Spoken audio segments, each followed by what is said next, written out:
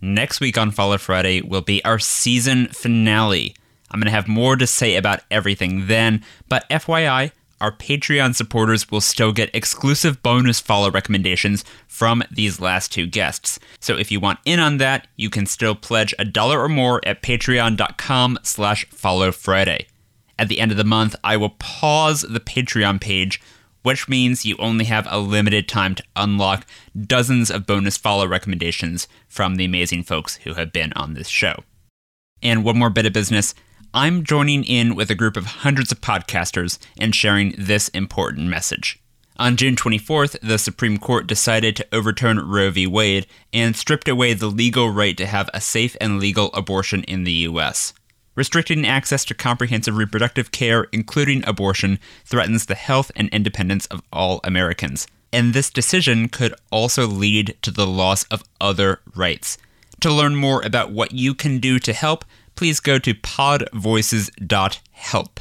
I encourage you to speak up, take care, and spread the word. Okay, here's the show. Today is a good day to meet some new friends. Hey! Everyone make a way. The show is a buffet of folks you should know. So let's have a soiree. Well, that's enough for play. So now right away, with no further delay, it's Follow Friday. It's Follow Friday. It's Follow Friday. It's Follow Friday. I'm Eric Johnson. Welcome to Follow Friday, the podcast about who you should follow online. Every week, I talk to creative people about who they follow and why. This is a guided tour to the best people on the internet, led by your favorite writers, podcasters, comedians, and more. If this is your first episode of the show, take a moment now and please follow or subscribe in your podcast app. Today on the show is Roman Mars, the creator and host of the podcast 99% Invisible. It's a show about all the things designers and architects and planners see that the rest of us completely miss. Roman is also the author of a spin-off book, The 99% Invisible City, with his digital director, Kurt Kohlstedt. You can find Roman on Twitter at Roman Mars and at The Roman Mars on Instagram. Roman, welcome to Follow Friday. I'm happy to be here. Thank you so much for having me. So good to see you again, and I'm so happy to hear your voice again. I was literally just listening to 99PI earlier today, but, you know, it's a different deal. You've been making this show for more than a decade now, and I wondered if I should even bother explaining what 99% Invisible is. It feels like everyone in my bubble listens to it. I mean, everyone in your bubble might, but not everyone who should listen to it does listen to it. Exactly. So yeah, you've been making this for a long time. It has become this really huge, iconic podcast, but I'm wondering, when did you know that the show was actually working? Was there a turning point where you realized, like, oh, this is turning from a side project or an idea into a real career for me? Well, the truth is I knew it was working from the moment I started it. There was something about the combination of like what I wanted to do, what that moment felt like, how my writing was developing, how my hosting was developing, that I was like, I think this is the one I'm going to put my chips on pretty early on. That didn't mean it was going to be successful. It just was the one that I felt like I could ask my friends to promote without shame. It was the ones that I could, present in front of people and had some degree of pride in. Like there was just something about it where I was kind of knew it was working early on, which made me work really hard on it enough to turn it into the thing where it became possible to make some money on it, hire some people. The real turning point was it was struggling for sponsors. It was really early in the development of podcasting as an industry. And I did this Kickstarter for what I called season 3. It never had seasons. It just like Kickstarter didn't allow you to just like have a project that was open-ended. So you have to have like a beginning and an end. And so I called it season 3. We ended up raising the amount I was looking for inside of 24 hours. And then I was like, well, I think this is going to work. And then the public radio world, like no public radio show had bypassed the public radio system to raise money directly from an audience. And so it sort of got them going. And I started getting calls from public radio people that I knew, and because I came up in public radio, about, okay, maybe we would do this. And maybe we, and that was a moment where I knew things were really changing. And then it just sort of it just grew and grew from there. We did a couple more Kickstarters, and then we founded Radiotopia. And then by the time of Radiotopia, I didn't have another job, but it took a long time before I didn't have another job, even though... Wait, so when was that? That would have been like 2014-ish, or... I don't know. That sounds roughly right. Yeah. Well, I was rewatching your TED Talk from 2015 about all of the flags of major cities and why most of them are terrible. Yeah. That was a big turning point moment. That one felt like a big deal. That whole period of time was when I knew that 99% Invisible was going to be the major focus of the next like few years of my life, and it felt pretty good. And I knew I could have employees and responsibly pay them, and things like that. That was kind of the moment that was happening, and that was when it felt pretty good. So a lot of the podcast, you take on topics that are generally in the visual and physical world. So flags, buildings, urban planning, things like that. There's some exceptions to that rule.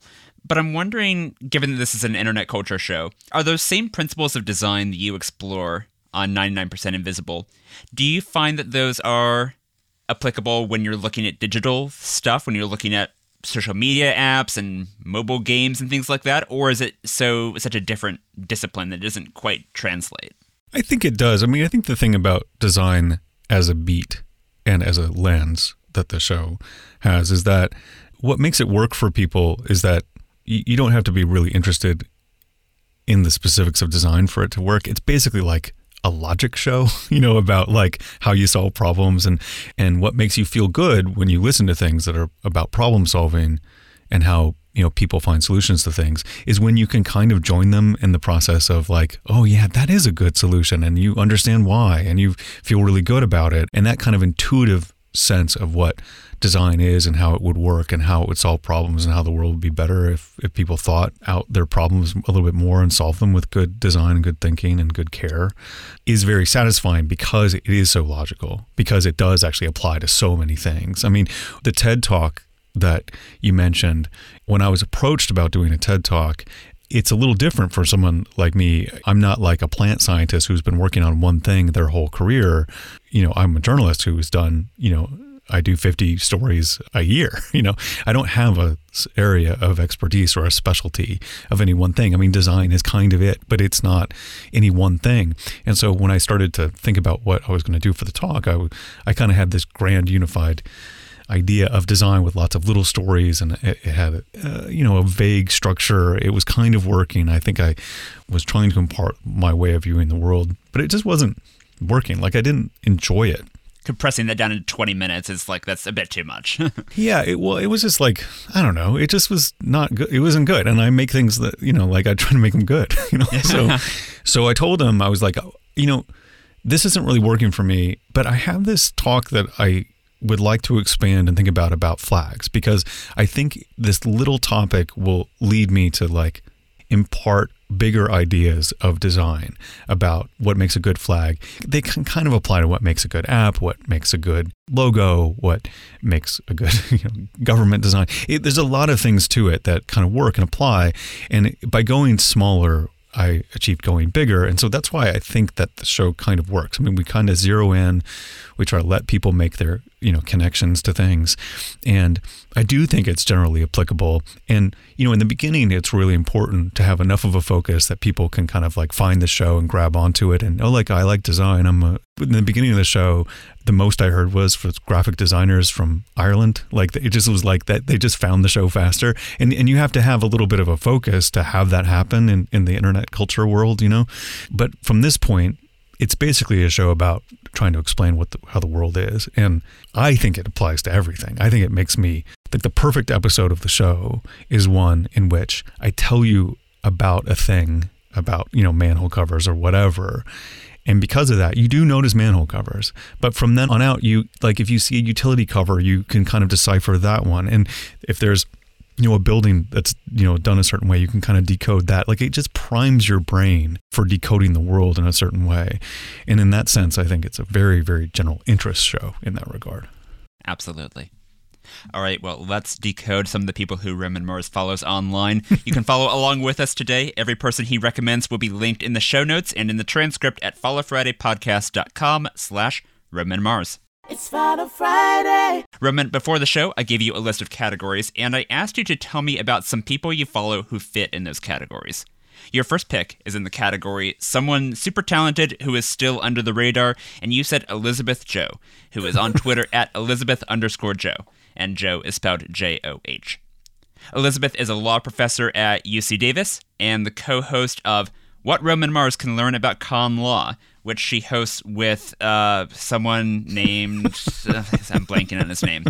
You tell us about this podcast, and it used to have a different title, right? It did. So Elizabeth is kind of the smartest person I know, and this whole show exists because of her Twitter, which is why I thought of this first when you put underrated, because in my opinion, she can't be rated high enough, you know? So when Trump was elected, the original name of the show was What Trump Can Teach Us About Con Law, which was like, I was looking for a name so big, like 99% Invisible is so evocative and kind of mysterious and like, what does it mean? What is the show is about? You know, like, but it feels something. And I wanted something very straightforward and cumbersome and not catchy and whatever. And so, but when Trump got elected, there was so much talk about like, okay, they're doing the Muslim ban. What can is the Muslim ban constitutional? Is it doing this? Is like emoluments? Emoluments, like no one had heard of emoluments before, which is basically taking bribes, you know. And what does that mean? Where is that in the Constitution? Is he breaking that? And there was this sense that Trump was stress testing the Constitution in a certain way, but I didn't know anything about the Constitution. I didn't know like how when people were talking about it online, I was like, yeah, you're right. He can't do that. And I was like, actually, I don't even know.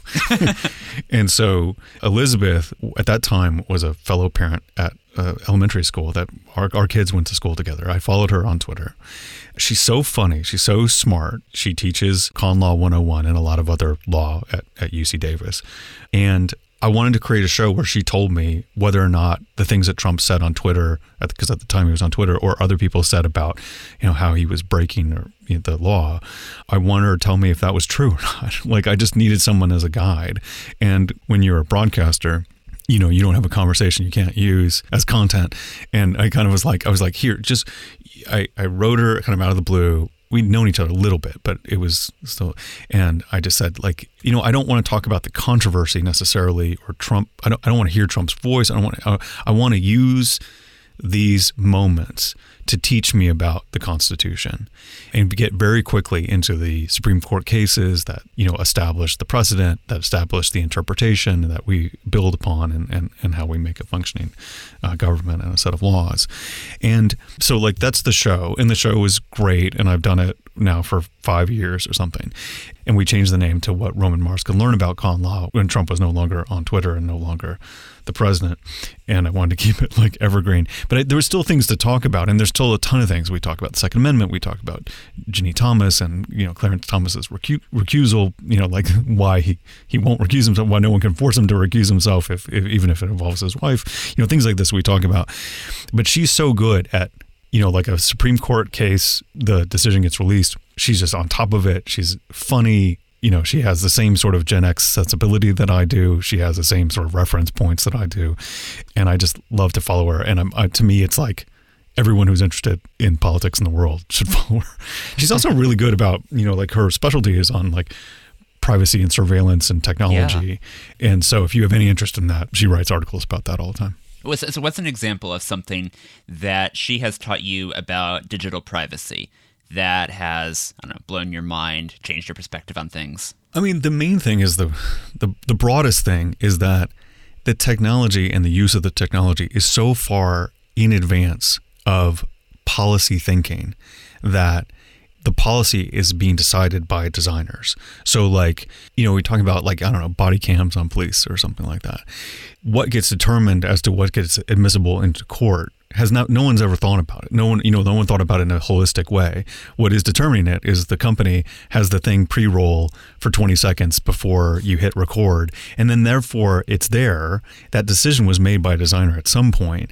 It's available. Is it admissible in court? Whatever. But it's like, that is available because a designer made that decision, not because some kind of global police policy, not that there would be all the many global police policies. It's basically like a collection of 18,000 different institutions when it comes to the police. But still, the technology and the design of it is really leading the conversation before the policy because people, A, aren't fast enough, and B, aren't smart enough, and that's the kind of thing that sort of blows my mind. Like the fundamentals of how we think of how to use this stuff is really being determined by companies and not by people that have the public interest necessarily at heart. And so that's fundamental to when it comes to digital privacy. So with issues like this, both with digital privacy and with all the other political issues you were talking about, obviously, in my opinion, understanding these things better, having that knowledge, I think it gives, at least for me, it gives me the confidence to go out and have smarter conversations. It generally makes me happier or more,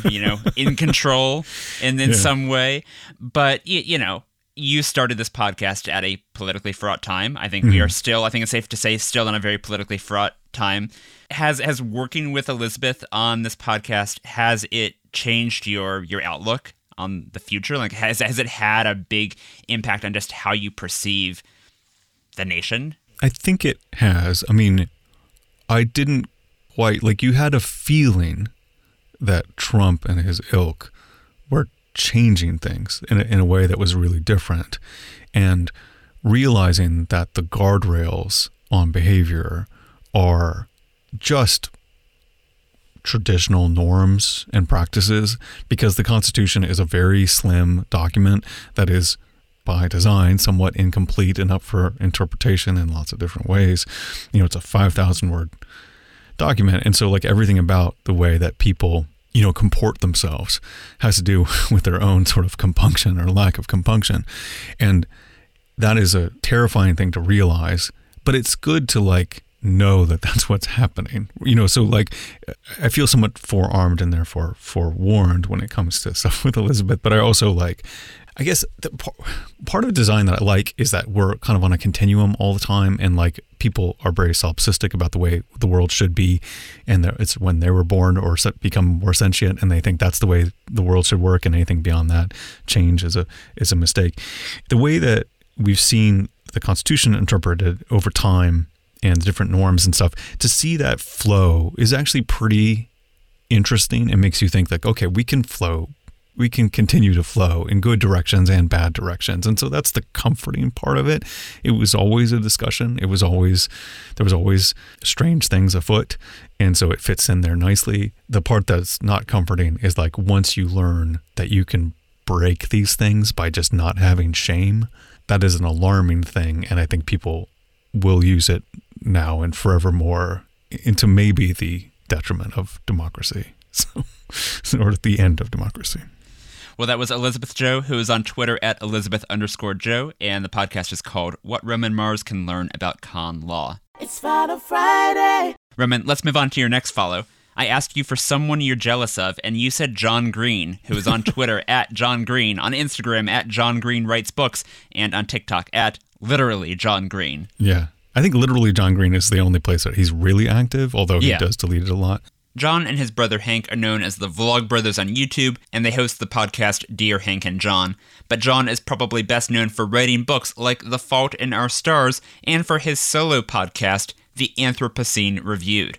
So how'd you start following him, and why do you say you're jealous? I'm just jealous of John. I mean, you'd ask a couple jealous of and who you'd want to be more friends with or be friends with.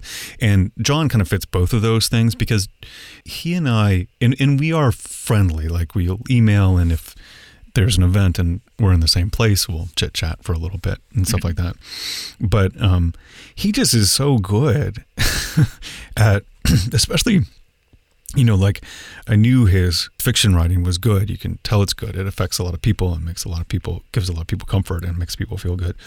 But when he got into doing Anthropocene Reviewed and his work with a crash course, explainers and history, he just is so smart and thoughtful in a way that is enough reminiscent of what I do that I recognize how good he is at it and how much better he is at it than me.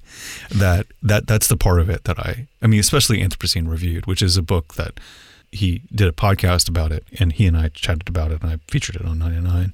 And then he came out with a book on it, and it's just to me, that book is a perfect book. It's so good and thoughtful. The way that he kind of uses these mundane objects and rates them on a 5-star scale to talk about himself and his life and his point of view. And he has a very humanist and kind point of view. It is just so thoughtful. He is really warm, and he really grapples with things and just has deep thoughts. And I think I approach that every once in a while. There's this really kind of funny moment that I had in production. I did the architecture tour for the Guggenheim Museum, and I released it as an episode of the show eventually. But I wrote this line literally thinking like, this is a John Green line. And it was something like, so Frank Lloyd Wright is the architect of the Guggenheim, and Frank Lloyd Wright a few years before had been 8 of Frank Lloyd Wright's buildings and commissions had been accepted as UNESCO heritage sites. And other UNESCO heritage sites are things like the Grand Canyon, and I made this line. It was like, of all the UNESCO heritage sites in North America, 12 were made by God, 8 were made by Frank Lloyd Wright. And I wrote that literally thinking, this is a thing John Green would write. Like, I literally just copying his style. Okay. And, and we don't write a lot, but we exchange emails every once in a while. And he literally wrote me about that line and said, I really love that line. And I don't think he loved it because it was like him, but I just think like we were just tapping into the same thing that we both admire, the way to describe something. And it was just, this is a great moment. But he has one of those, like literally every page of his writing and, every minute of his work in podcasting. And I'm lucky to have like, a few a year, so. His podcast that you mentioned, the Anthropocene Reviewed, he's reviewing, as he said, like sort of these mundane things. I think the very first episode was Diet Dr. Pepper and Canada geese. Yeah. And it's a very transparent head fake. Each review is sort of like, it's an excuse to talk about something else. Totally. Generally the existence and other small topics like that. Totally. It's one of those shows where I have vivid memories of like, I was in this spot when I was listening to this podcast. He has a turn of phrase like that, like the example you gave from your own writing, where it just stops you in your tracks and you remember, oh, I was in the kitchen when I heard him talking about ginkgo trees and about his daughter and all this stuff. And I just that's such an impressive skill. I cannot even get my head around that. Yeah, no, he's so good. It's irritating. He's so good, but he's also super nice and stuff. Like he has lots of things going for him.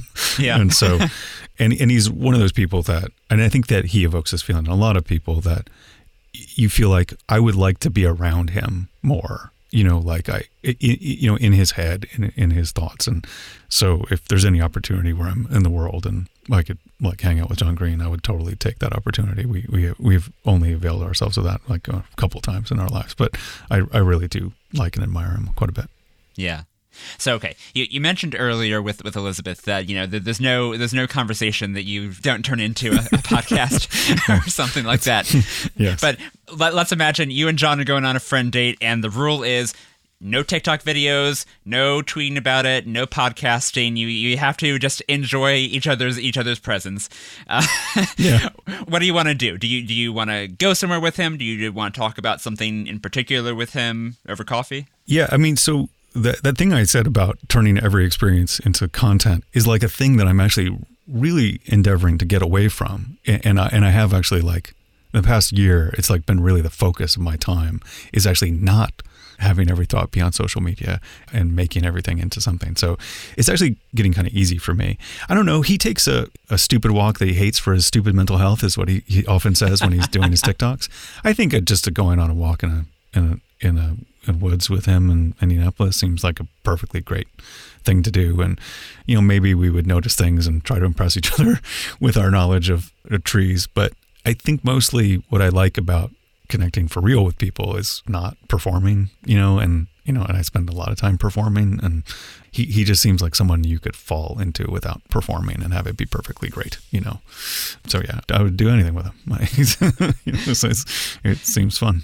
I'm not a big TikTok user, so I was looking at his TikTok for the first time while prepping for this, and it does seem, again, this is still performing, but the way he uses TikTok, I think it speaks well of him. There's no fancy editing, there's no filters. He's just kind of answering questions and kind of doing the best he can. It's very earnest in a way that I admire and that I really respect.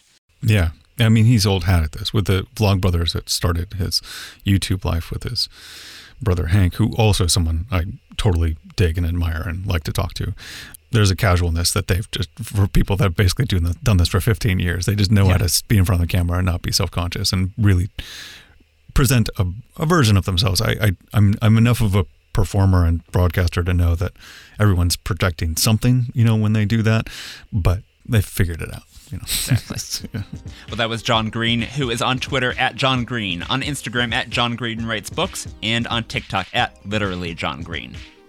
We are going to take a quick break now, but we'll be back in a minute with Roman Mars.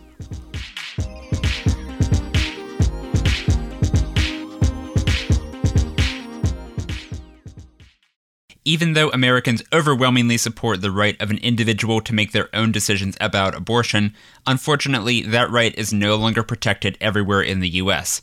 Abortion is a basic healthcare need for the millions of people who can become pregnant. Everyone should have the freedom to decide what's best for themselves and their families, including when it comes to ending a pregnancy. The decision to overturn Roe v. Wade has dire consequences for individual health and safety. Restricting access to comprehensive reproductive care, including abortion, threatens the health and independence of all Americans. Even if you live in a state where abortion rights are upheld, access to safe medical procedures should not be determined by location, and it shouldn't be the privilege of a small few. You can help by donating to local abortion funds, and to find out where to donate for each state, visit donationsforabortion.com. That's donations, then the number 4, abortion.com. For more resources, visit podvoices.help. I encourage you to speak up, take care, and spread the word. It's Follow Friday. Welcome back to Follow Friday. Roman, I asked you to tell me about an expert in a very specific niche you love, and you sent over 3 great recommendations from TikTok. At Stellar Sidewalks, at Texas Bee Works, and at Right Choice Shearing. You said in your email that all 3 of these accounts are examples of the main thing that you use social media for. Do you want to explain what that thing is? Yeah, I like watching competent people do things well and calmly. And it is the main way I relax. It is probably second to podcasts. It's the main form of entertainment that I sort of take part in. Right Choice Shearing is this really great woman who picks up gigantic sheep and shears them and shows you how it's done and how to take care of them. Texas Bee Works is this woman who, if you have a colony of bees that sort of is like infesting your eaves of your house, she'll come in, she'll scoop them up with her hand. They never sting her. She puts them in a hive. She takes the queen out. She has a really calm voice. I just love it. It's almost hard to explain what this does to my brain that I need so badly. And so this is what most of social media is for me, is me taking part in that. Like, not me contributing to it, but me taking part of it. I just love it. But I wonder if part of it is what you were saying earlier about your TED Talk, where, you as a broadcaster and as a journalist, you learn about all these different things, just a huge number of different things, and seeing someone who's an expert in exactly 1 or 2 things, and they're so good at those things. I mean, this is really the example of an expert in a niche you love, right? Yeah. I wonder if that's what's reassuring or what's comforting about it. I think it could be that. I also just think it's like there's like movement and calm and care, and if there's if there's a video of a farrier reshoeing a horse, I'm there. I just stop and watch it. Like, I just like it. And, there's a whole phenomenon of, ASMR and things that are like calming for people. The sort of intentional world of ASMR is not exactly the one I'm familiar with it, where people like to whisper and click things into microphones and stuff like that. That's totally good in lots of different ways. But this is mine. This is my version of that. I can tell when people talk about that's what this means to me. And it's just lovely. I learn a little something, but mostly it just chills my ass out. And I just like the feeling of it. And I like that fact that there's a community of people that this really does it for them. And you feel a kind of kinship with that. That's the social aspect of it, I suppose. But I truly love it. Yeah. Stellar Sidewalks out of these three is probably the most 99%y. It's a guy going around the sidewalks of LA and explaining, like, here's how these are poured, here's why you would have this sidewalk versus another. When it comes to concrete, there are a lot of different types of finishes. One I talk about often is broom finish. It's one of the most common.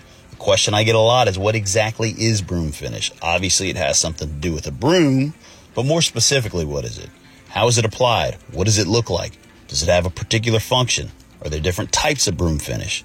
When should you use it and when shouldn't you use it? Is it expensive? All great questions. Let's tackle them quickly. Have you invited him to come on the podcast? It feels like you guys are natural, you're bosom buddies, you know? TikTok's pretty new for me. I had tried it because I was trying to figure it out as a conduit for 99PI in the process of how we tell stories and if it would fit. And I do think it really would, actually. And so I just started subscribing to anyone who I could find, like infrastructure and architecture or whatever. And Stellar Sidewalks came up, and they pour concrete for sidewalks. They tell you about, the breaking joints and this and that. And it's just, it's well done. It's smart. It, tells you the difference between concrete and cement. And yeah, I mean, that type of person could be on the show for sure. Part of it really works like with the visuals. And I always have to figure out a way to not make it about the visuals and make it more about story. But yeah, I mean, I dig those people that know a lot, and I definitely glom off of them. That's for sure.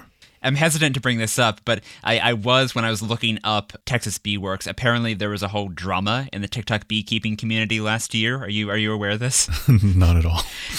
There was some rival beekeeper was strafing her with like, complaints about like, oh, well, you're not wearing the proper protective gear, or you're rescuing the wrong type of bees.